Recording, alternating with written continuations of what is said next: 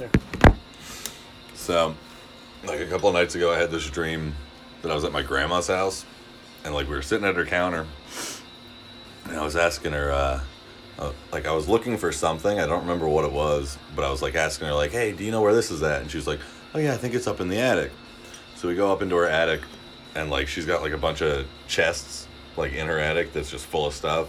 So like she went over and was digging around in one of them, and like I was just sitting in the doorway watching her dig around, and then all of a sudden a light flicks on in a closet behind me, and like as she goes like, "Oh, I found it," and like I go to like look at what she's got, all of a sudden my dead grandfather comes out of the closet, and like my brain was just like, "Oh well, he can't be here," and like I like ejected out of the dream.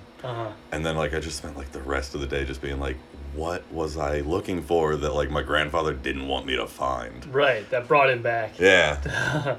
And like I was like obsessed with that for like 2 days straight, where I was just like, what was I looking for? And like I even called up my grandmother like the next day, and I was like, "Did you have any weird dreams last night? Like, do you know what I would have been looking for in the attic?" You have anything weird in the attic? Yeah. I think maybe we shouldn't go look for it. I was like, what was it? Freaky.